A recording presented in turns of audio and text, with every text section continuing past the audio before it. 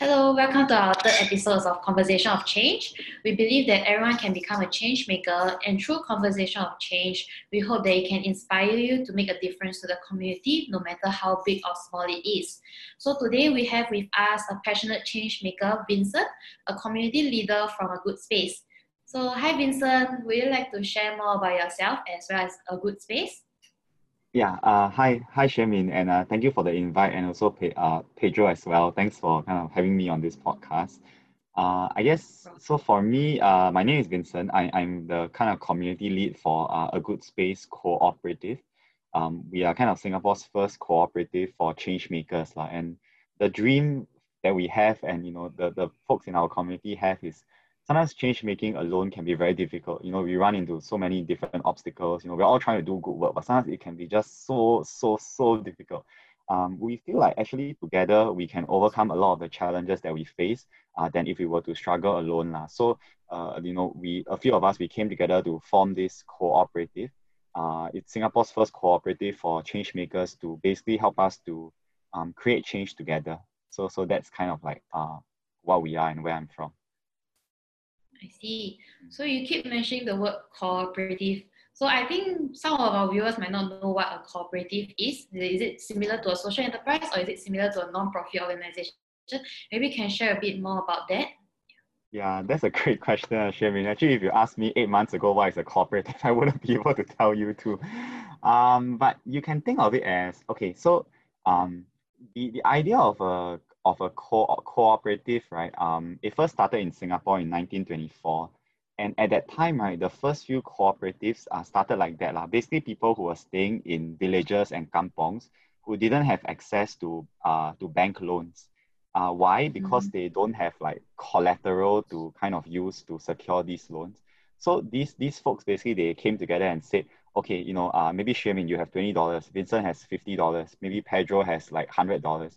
So we pool our money together, we form this common pot lah. So now 20, 50, 100 is we have $170. And if let's say Xuemin wants to start a business or she needs like some money to kind of for her own use, right? She can borrow from this pot and then but she has to pay in interest lah. So therefore the pot will grow. So let's say now we are $170. Xuemin borrows like $30, for example. And then when she returns it, she pays a $10 interest. So therefore the pot has now grown to $180, right? And then along the way, we ask the rest of the kampong to contribute to the pot. The pot grows bigger, and as more people borrow money, the pot grows bigger and there's more profit lah. So at the end of the year, what happens, right, is all of us, we will come together and we will decide on how we want to split the profit amongst ourselves. Do we donate it to charity? Do we give it split amongst us as dividends? But here's the thing. The interesting thing is, so in a social enterprise, right, who usually makes the decisions? Maybe it's the founder or one or two founders, right? But in a cooperative, the members make the decisions. So the cooperative is owned by the members. It's not owned by one or two people. It's owned by the people who participate in the cooperative. And the second beautiful thing about it, right, is so say this pot, right, after all the income it earned from the interest on the loans, maybe this pool of money generated like say, I don't know, $300 in profit. So then maybe Pedro, Xuemin, and Vincent and a few others are deciding, hey, so how do we split this $300? We all have one vote, no matter how much money that we put in. So just now Xuemin put $20, I put $50, Pedro put $100, right? In a normal public listed company, if you have $100, the more money you put in, the more votes you have, the more you can kind of influence how decisions are made. But in a co-op, it's very beautiful in the sense that no matter how much money you put in, everyone has one vote. So it's a very socialist way of running an organization. So that was how the co-op movement started in Singapore. In Singapore now, there are about, I think, 86 or 87 cooperatives. The most famous one is definitely NTUC. It is a cooperative with many different kind of social enterprises. So a co-op itself can start a social enterprise. It can start a charity even. But the central body as a cooperative, these are some principles. If you look at overseas, right, there are very interesting co-ops. So farming co-ops are another one that is very popular. So basically, farming co-op started when, say, a group of orange farmers, right? They were growing oranges, and then the biggest problem that they will face, right, is always that when they harvest all these oranges, right, with their sweat, their blood, and their tears, right, then they give it to a salesperson who will go and sell it for them in the supermarket. Because the farmers are not salespeople, ma. But then this salesperson will always take a very big profit margin. Yeah. So the farmer earn like earn like a bit only, right? Yeah. So one day a group of farmers were quite angry and they said, okay, never mind, let's just pool our money together and then we hire our own salesperson. So each of us don't go and like engage. Yeah. So we hire one salesperson and we let this salesperson work for us. And then they started thinking also like, hey, what if we can share money, right, to develop new technology? So if I'm alone, right, individually, maybe I don't have enough money to do some research into maybe building a machine, right, to help me harvest the oranges. But if all of us pool our money together, we can share the technology that is developed. So this is actually one of the stories behind Sunkist. You know the orange juice brand that we all drink, right? So Sunkist is a farming cooperative. Oh, I didn't know that. It's very interesting. So this idea of the cooperative movement, right now is coming back, I think, and the idea here is really like, everyone owns it, everyone has one vote regardless of how much you put in. The idea is to really have an organizational structure that is very pure. And for A Good Space, we chose this structure because we believe that this structure promotes ownership and collaboration. So we wanted to kind of try this new structure, right? If everybody in Singapore is like, say, you want to do change making, maybe you can start a social enterprise, you can start a charity, but what if you can start a co-op? So we want to try that out and see how it goes. I have no idea how it's going to go, to be very honest. We are very new. It was only registered on the 31st of March this year. But we are quite excited because I think a lot of the values and philosophies of what the co-op movement stands for aligns with what we want to do at A Good Space in terms of bringing change makers together to create the Singapore of our dreams. So that's what it is. It's a very long answer to your question, but just to share the story. It's a very detailed explanation of what a co-op is. I think our viewers would have a better understanding by now. So like you mentioned that A Good Space is brings like change maker people like you together to do like events, activities and stuff like that. So can you share with us like what kind of social issues are you guys championing currently? So we are A Good Space itself is like a neutral third space for the change makers to gather together. So the social issues that are championed by some of our members, they are quite broad. So you have things like mental health, you have things like climate change, you have things like migrant workers, you have things like single parents, different communities, lower income folks. But the idea is we want to be as inclusive as possible. So no social issue is too controversial. So we have folks from the LGBT communities as well. But the idea here is when you enter into this space, our objective is not to push our own agenda or to convince someone to change their mind. But our objective is to kind of raise the level of awareness, right, amongst each other towards different social issues. So I like this saying a lot that one of our, I guess, the elders in this kind of social sector space, right, Mr. Tong Yi from the Thought Collective, he said like, we are not agents of change, but we are agents of awareness. And I feel like this is really what we are, trying to hold a space to do. Rather than trying to convert people to say, oh, you should believe in mental health, you should believe in like advocating for LGBTQ rights. But the idea is just to really, through our interactions with one another and through the activities we run, right, help people gain a different level of awareness, a deeper level of awareness towards these issues, and then they can make their own choices or own decisions, like what they want to believe or what they want to stand for. But that's the space that we want to hold. Yeah. I see. So you mentioned about activities that your change maker has run. So like how do you use these type of activities to actually bring awareness to the social issues that you guys are championing? So we don't champion any social issues, but the members champion it. What we do is we facilitate and help to amplify. Let me think about how to share this. So your question was how do some of the activities help to advocate for certain social issues? Okay, so there are activities that the members themselves run. So like, for example, those people who care about mental health, climate change, all that, they run different activities. And our kind of support for them, right, previously was we had tie-ups with different venue partners, so we supported them with venue space. We had our mailing list, we supported them as well. But the idea really was we curated their activities such that these activities were innovative and immersive. So we didn't want the activity to just be like a one-way talk or very intellectual, right? But we wanted it to be immersive, right? Such that it moves people to want to care.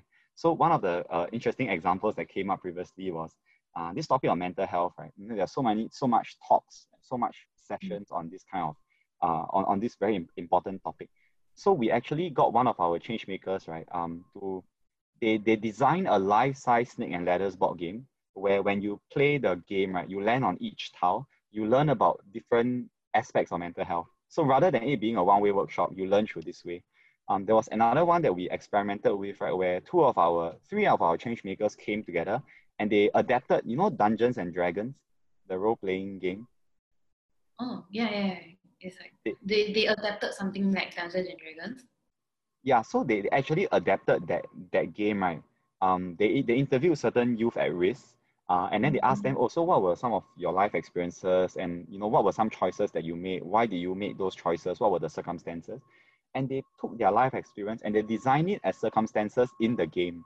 So when you are playing it, right, you are like doing things like casting magic lah. You are doing things like stealing goods lah. And you won't think that is something linked to youth at risk. But then after that, when you do the debrief, right, then you realize, oh, these are like the life choices and circumstances that the youths at risk face. And in doing so, they gain a deeper level of empathy towards why youth at risk sometimes make the choices that they make. And after that, also, we get the youth at risk, right, those who are willing to share, to come and share their stories with the players who played the game. So our idea here really is that, you know, we are not the experts. We believe that the people in the communities are the experts of their own lives. Like someone who is a person in recovery from mental health, or someone who is a member of a lower income community is the expert. Like I, as a volunteer or even as a change maker, I'm not the expert. There's no way I can be the expert because I'm not them. And sometimes I think kind of like a wider change making philosophy, right, for maybe the listeners of this podcast is maybe think about like, how can we appreciate the strengths of those that we are helping? And I put helping in kind of inverted commas, right? Because I think the philosophy that we want to espouse here in A Good Space is we are facilitating. We are appreciating the strengths of those we are supporting, right? To respond to their own challenges. And that's a philosophy that we want to hold in all of the activities that we have here. So I see you guys are adopting the ABCD model. It's like the assets-based community model. Yeah, it's for the communities themselves to actually upskill themselves, uplift themselves, and we are there to only facilitate their upbringing, uplifting, and everything like that. So I see it's a very interesting new take on A Good Space. Yeah. Yeah, so there are some nuances about this as well, Xiaomin, in terms of like, I think sometimes when we are very eager to help, we can sometimes help in such a way that we take away the other person's agency to help themselves. So it's definitely not a very clear-cut thing, because I think, say, a lot of us, right, we, in our kind-hearted spirit, we want to jump in and we want to help people immediately and make all their problems go away. But in doing so, how can we do it in a way, right, that still respect their dignity to be able to help themselves? One of the things that I think, you know, came up for me during this COVID-19 period, right, was we did some volunteering work with several different lower income communities. And there was a lot of and I remember one of the food distributions that we did. So we went down to the community. It's a rental flat community. We helped them do the food distribution. And this was a community in Ang Mo Kio. I stay in Khatib, and some people stay in Yishun, and we came, you know, took a train and all that just to come to this community to do food distribution. And we were all very psyched up. We were like, okay, we want to help. We want to make their lives better. You know, we want to give back. And COVID-19 has affected so many people. We just want to do our part. So the first two food distributions, we did the food distribution well, and that was nice. But in the third and fourth distribution, right, members who stayed in the community actually came forward and said, okay, you know, when the food comes, right, let me come down from my block and I will deliver it to the residents who are my neighbors who stay in the rental flats, just like me. And I realized like maybe that is the way, like, you know, to have like community care, right, be the one that kind of, you know, have neighbors support one another, rather than me as a so-called outsider coming in from somewhere else, like, just to help them. And I think sometimes also, like, from a financial aid perspective also, like, we've also been involved in distributing some elements of financial aid. And then when we do the financial aid distribution, oftentimes the conversation is very like, it's not very empowering lah, because we are just asking them like, oh, you know, so what are your problems? What are your circumstances? And sometimes the whole conversation, if we don't handle it sensitively, it can go into it can make people feel like they are not enough. You know, they have to constantly prove that they are very bad, right? Or their circumstances is horrible to get this money from us lah. But I think, you know, in the volunteers that we had, right, that did this kind of financial assessment, we very intentionally, you know, wanted to care for the sensitivity of these conversations, and to also not make judgments or not have them to be able to put themselves in such a bad position.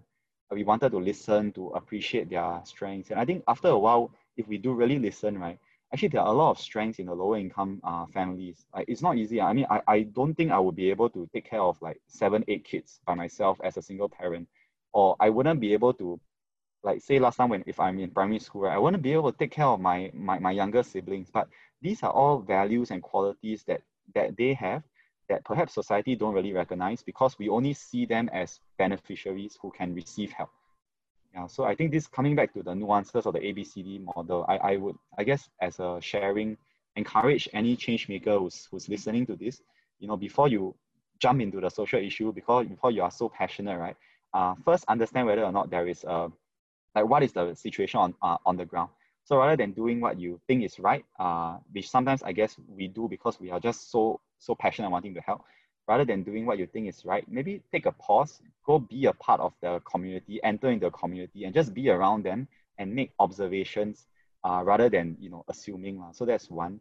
And then also, as you go down there, right, you go into these issues, try to build relationships and appreciate strengths, and ask yourself, like, you know, what are some strengths that they already have that they can use to respond to their own challenges, rather than me coming in to be the I don't know, the like savior lah, to solve their problems. Yeah. But speaking about like low income families and stuff like that, I actually read a book about this is how inequality looks like. Yes. Yeah, and this book actually really shares about the reality of the lower income families, as well as the strengths that we did not see of the lower income families. And I thought it was a really good book. And I do suggest our viewers to actually read it as well, speaking about the low income families. Yeah, but other than lower income families, there are also other social issues that is also quite well spoken about in Singapore. But however, there are still some social issues that I feel like are not getting enough awareness, and we should speak more about it. So what kind of social issues do you think that requires more attention? Yeah, that's a great question, Shamin. Okay, let's see. So there are a few. I think to set a context first, right? You know, COVID-19 has been really a magnifying glass. These things were there, just that we don't see them often. So basically, with COVID-19 came, then there's a magnifying glass, and suddenly you know, there are all these communities. There's also been a lot of like different webinars and different talks that are out there who are sharing with the public, you know, what are the current needs, which are really important. But I feel the importance of your question, right, is really precious because what you're asking essentially is who are these communities that are not being talked about? So that's one. And then also we can also look at what are needs, right, that are not current, that are emerging, that will happen 3 to 6 months from now, right, that no one really is talking about and preparing for. Because I feel like a lot of and I'm guilty of this as well, and I guess, you know, some of our members, right, we respond to very immediate needs. You know, like, okay, lower income families need laptops, need financial aid. Let's give it, you know, let's help them with that now, which is great. But I think there's also a space for us to look at, you know, the emerging needs. So I will try to answer in these two areas now. So the first one, right, which are the communities that are not being talked about? There are quite a few. So transgender seniors is one. So the transgender community as a kind of whole community, right, is a community that has been on the fringes of society for a while now. And I'm mindful that I'm not the best person to speak about it because there are so many folks who are doing good work, in particular June Chua from the T project. But yes, this is a community that is quite vulnerable in this time, right? Because when they were younger, so these things add up also. So what I understand from June is that when these folks were younger, they from a work perspective, right? They found themselves harder to get into work.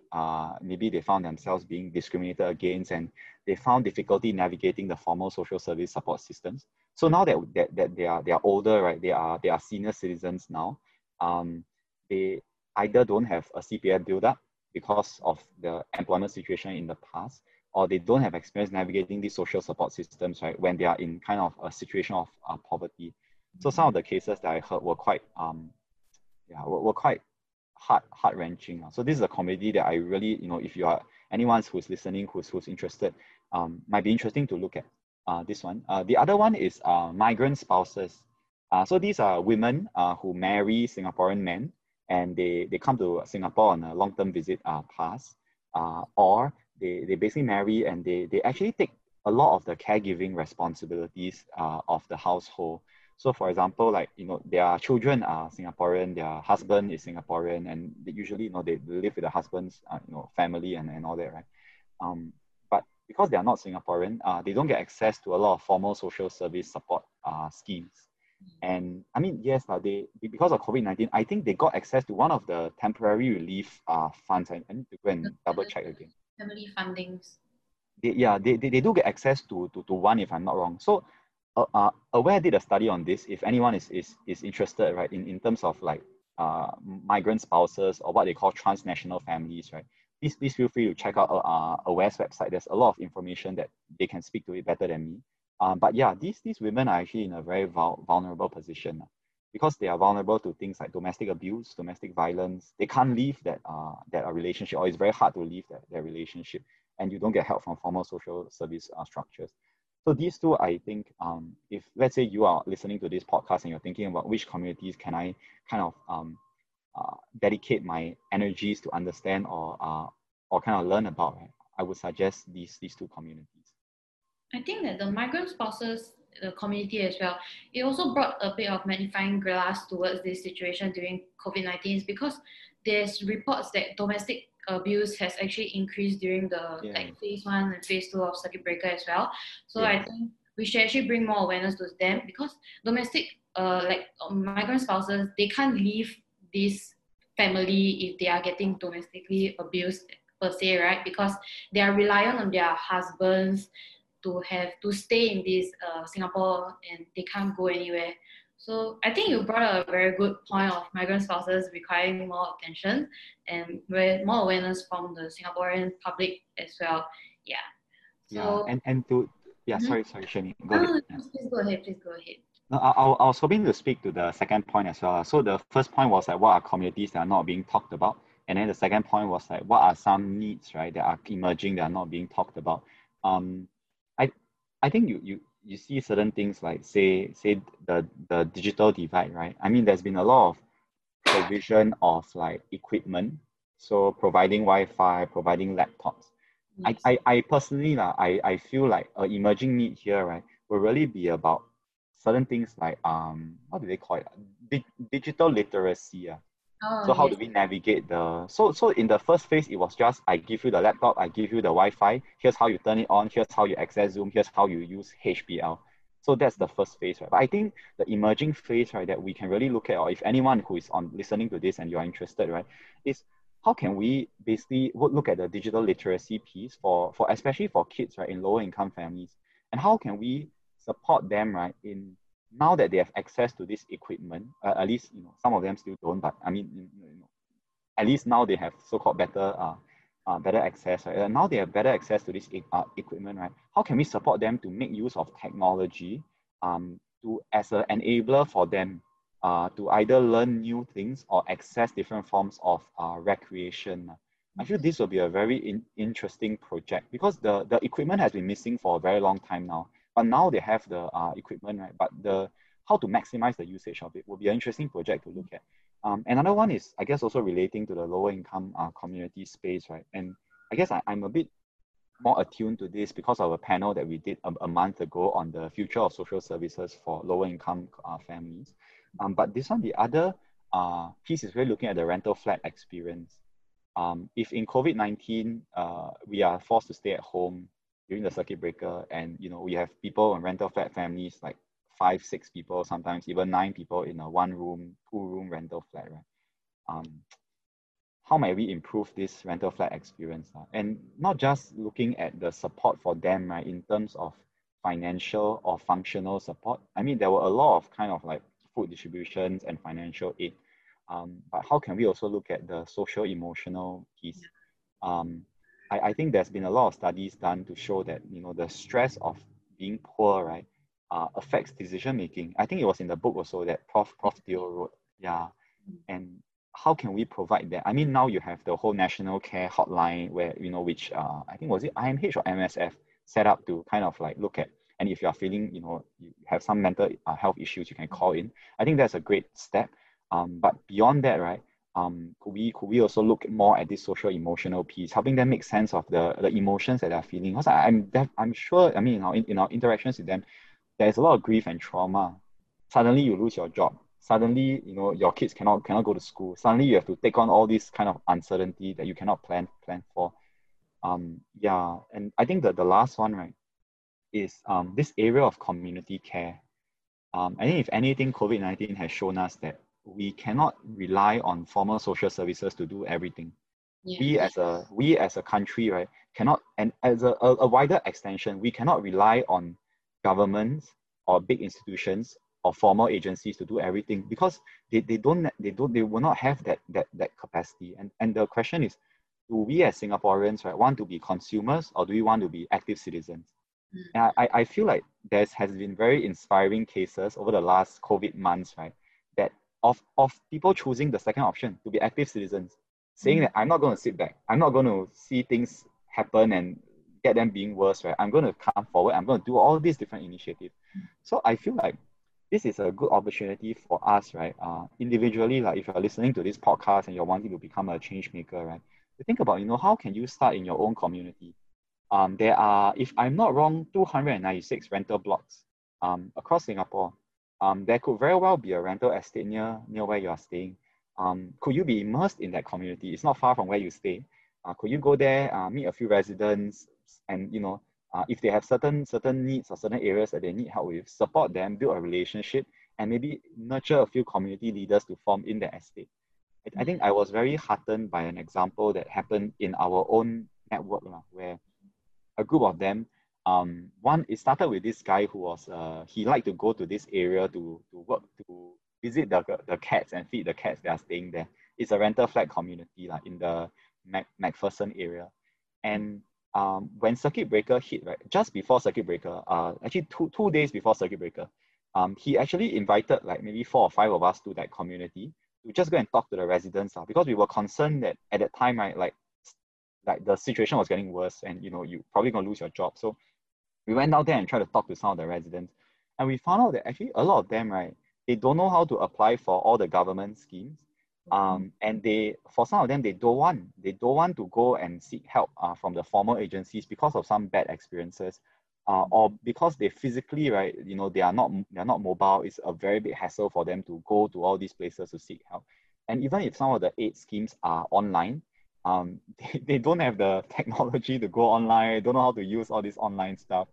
So we were quite concerned. But then when circuit breaker happened, then basically we couldn't do anything because we couldn't go, we didn't have their contact number, we couldn't visit them, we couldn't do door knocking. So in a very ingenious way, right, what this gentleman did, the guy who was feeding the cats, right, because he cared about this community so much, and he happens to be a Grab food driver, he got a delivery order from that area one day. And then basically, he made some flyers, and as he was delivering his food, right, he just put the flyers, he gave the flyers to someone in the community that he knows to ask them to help distribute to their neighbors. And the flyers were basically very basic questions, right? To ask them, how have you been affected? You know, what assistance do you need? And all that things, right? And with this information, we were able to build a database of phone numbers that we could use volunteers to call and find out how they were being affected, and then connect them to different resources. So out of this small exercise, right, they got the contact details of, I think, about 40 over families. And Wow.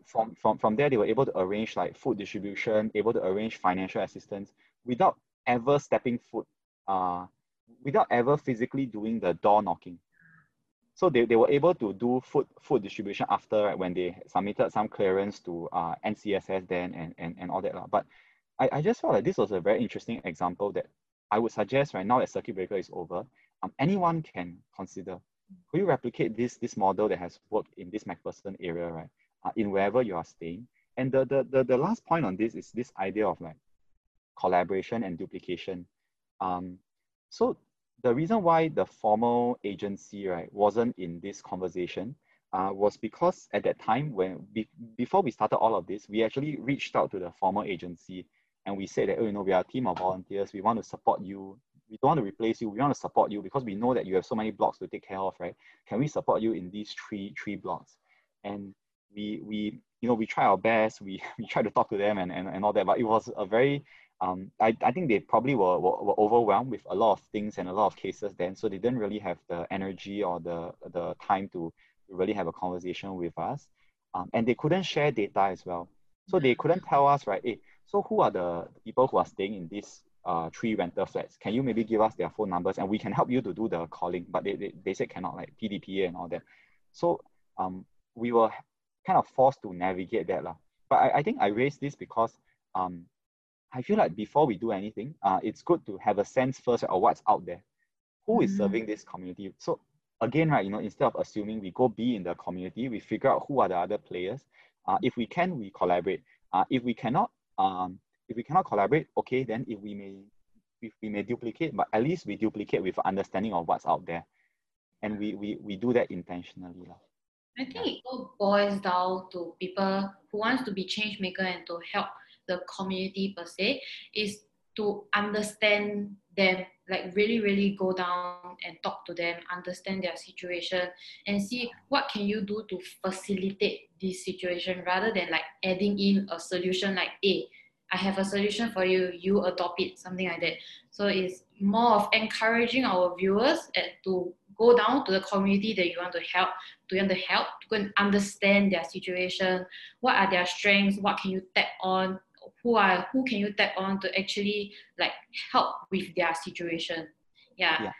I think it's a very good point that you brought upon, because a lot of people, like especially like us who wants to do good, we also often assume that we just need to find a solution for the community and the problem would be solved immediately. But that's not the case. Yeah, a lot of them like have their own solutions to their problem. It's just that whether how we can understand them and facilitate these solutions that they already have themselves. Yeah. Yeah, exactly. Yeah. And speaking about digital literacy as well, you have mentioned previously just now about like students, low-income family have access to digital literacies and everything. I also want to mention is because during the circuit breaker period, right, the seniors were the one that were the most affected because like especially seniors living alone, those that are not digitally literate, they don't have anything to pass time. Yeah, so I actually talked to like a few organizations and understand that some seniors are actually struggling to stay at home. They're unable to meet their friends and they don't have the digital literacy knowledge to actually go and talk to their friends online and stuff like that. So moving forward, this might be a situation that we could face as well, because during circuit breaker, everyone cannot meet each other. But to teach senior digital literacy, we have to meet them to teach them how to use their phone, use the laptop and everything. So it's something that we can also look into, like how we can encourage senior to use like more tech stuff, but through an online way. That's an interesting idea, and I think this is the challenge that some of the volunteer centers are facing as well. You know, how do I continue to engage seniors yeah, it's not an easy topic to broach. I think even so, you look at say senior befriending, right? Like during the whole COVID-19 situation. So there's a lot of groups that come out to want to do senior befriending, like it give calls to the seniors to check in on them. And then I think the challenge that I heard with some of the ground up groups, right, was this idea of gaining trust of the agencies, right, who have the contact numbers of the seniors. And with good reason, because the senior activity centers, they maybe have had cases of volunteers who volunteer with them to do these calls previously before COVID-19, but these volunteers were representatives of companies that sold products for seniors, like things like financial plans lah, other kind of like services lah.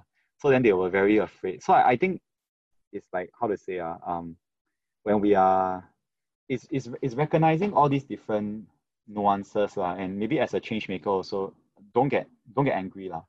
I mean, it's also kind of trying to understand that, you know, like the other person is also a human, like us. They also join the agency because they want to do good ma. But they have also their own challenges that they have to navigate. So sometimes I feel like, you know, when we as change makers, we want to make change, sometimes we can get very angry, and which is good, you know.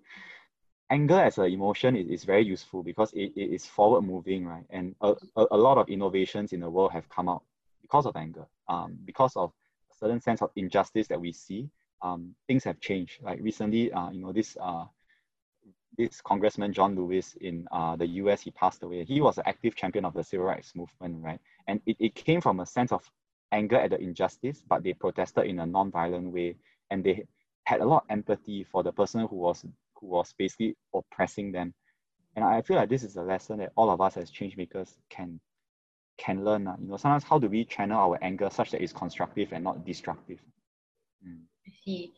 So like after discussing so much about the social issues and like some of the initiatives done by other people, maybe like for public or like for the viewers that are listening to this podcast, they would want to know like how can they also contribute to the social issues they are passionate about, rather than just understanding them, going to the community and understanding them. What else can they do for the community?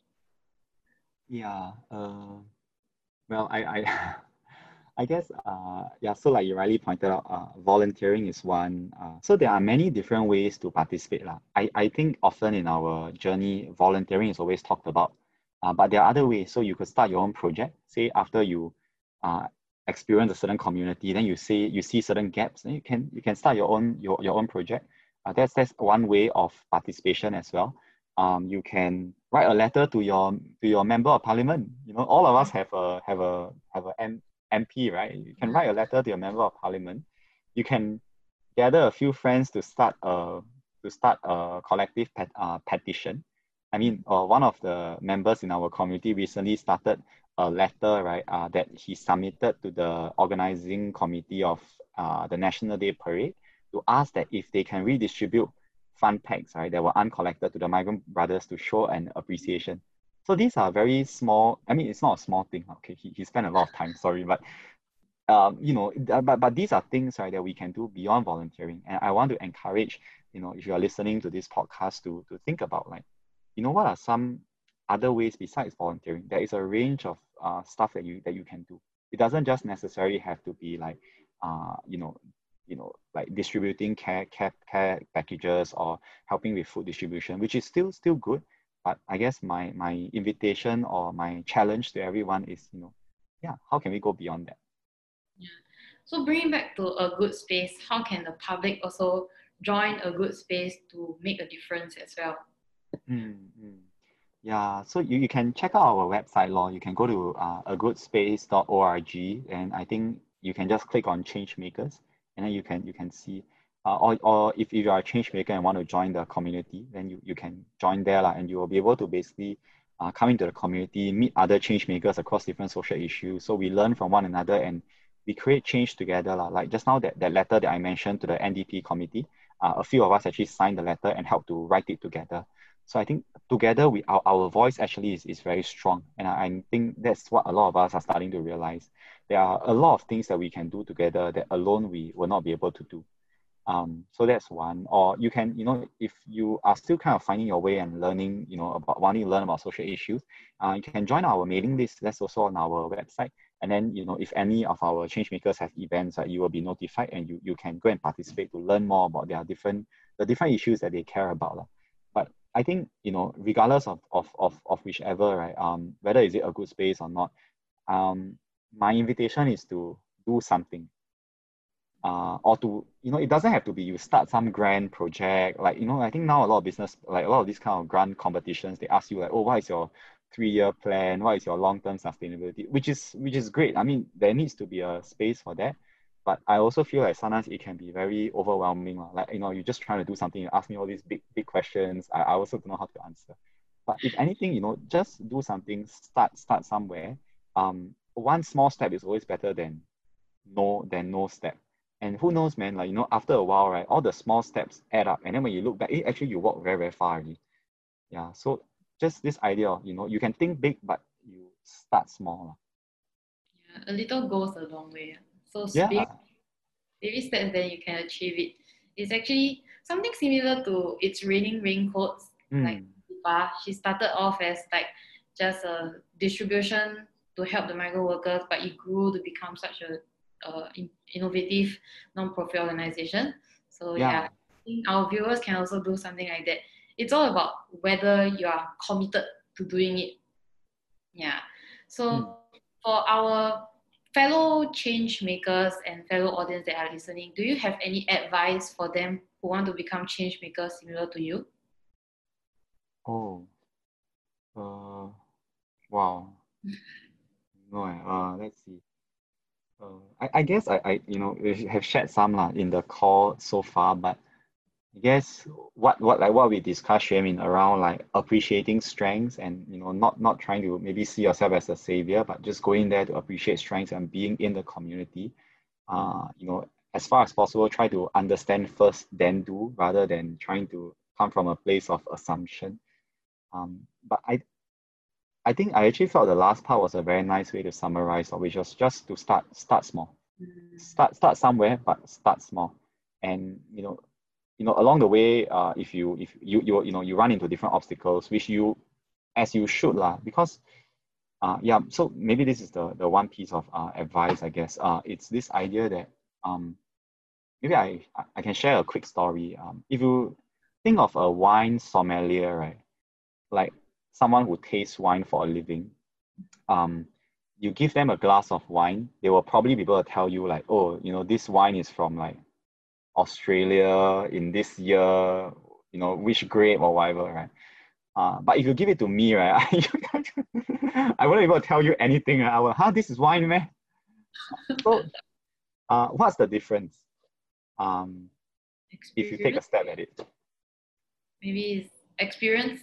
They're constantly tasting different wines until they actually develop a whole knowledge of wines. So it can be applied to the audience as well. So if you want to start, you can accumulate your wealth of knowledge and you're able to understand. So that's a very interesting kind of point, right, Xuemin? Because the difference, right, is in distinctions. The wine sommelier, having tasted many wines, like you said, is able to tell you the distinctions.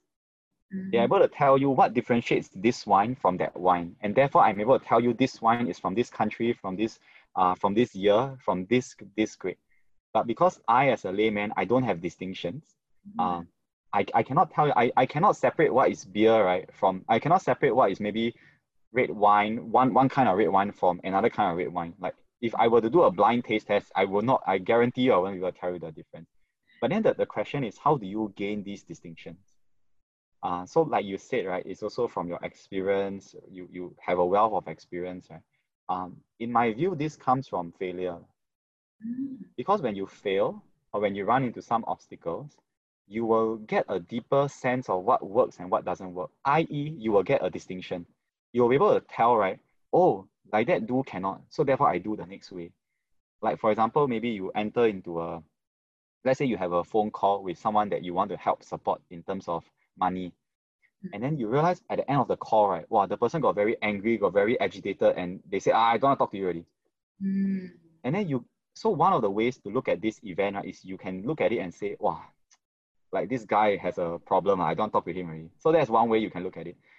Another way you can look at it, right, is, okay, so what did I do, right, that prompted this response? And how can I do better in the next call? Yes. So it is in this kind of learning and reflection that you gain distinction. So in the next call, right, you realize, oh, maybe earlier, right, I shouldn't have probed him or like I shouldn't have pressured him to reveal his bank account remaining amount to me. Yeah.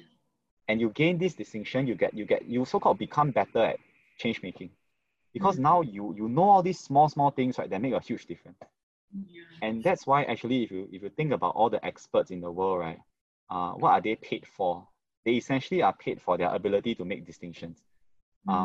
Think of a art critic. Like say the very beautiful painting at the back of you, right? Like I as a non-arts person, I look at it, I'm like, oh yeah, it looks nice. But an art critic will be able to look at it and tell you, oh, the brush palette, right, indicates a certain kind of resonance or what. It's because they have gained the distinctions to be able to see. And I would encourage, listeners here as you are going on your change-making journey, right? When you do fail, and I use the word when because you will definitely run into some obstacle. You ask yourself, like, what can I learn, and what distinctions am I making? Yeah. And that will be a very valuable kind of like learning experience for you, I hope. Yeah, as in for the listeners, lah. Yeah. It reminds me of a quote that failure is the mother of success. So yeah, whatever you say is definitely very valuable for our change makers team if they are listening. Yeah. So okay, I think it's time for us to wrap up. We have gained a lot of valuable insights from you. So thank you for your time, Vincent. And we have definitely learned about much more about the social issues in Singapore and what are some social issues that we could continue to raise awareness for in the near future. So we also have learned much more about your co-op, A Good Space, and we look forward to having more individuals like you to share more about like social issues in Singapore in our future conversation of change. So for our viewers, if you'd like to know more about A Good Space, you can visit their website at www.agoodspace.org. You can also apply to be part of their Changemaker community via their website or participate in their activities organized by their Changemakers. So you can also follow them on Facebook to stay updated with A Good Space activities and events. Yeah. So Vincent, do you have anything to add on? No, just wanted to say thank you to you and Pedro again for the invite. I appreciate you sharing, my story and also the other stories of folks that you have on the podcast. And yeah, just maybe to the listeners, thank you for listening. Thank you. So we have come to the end of Conversation of Change. Thank you for tuning in, and we hope to see you on our next one. Thank you and have a good day. Bye-bye. Okay, thank you. Thank you.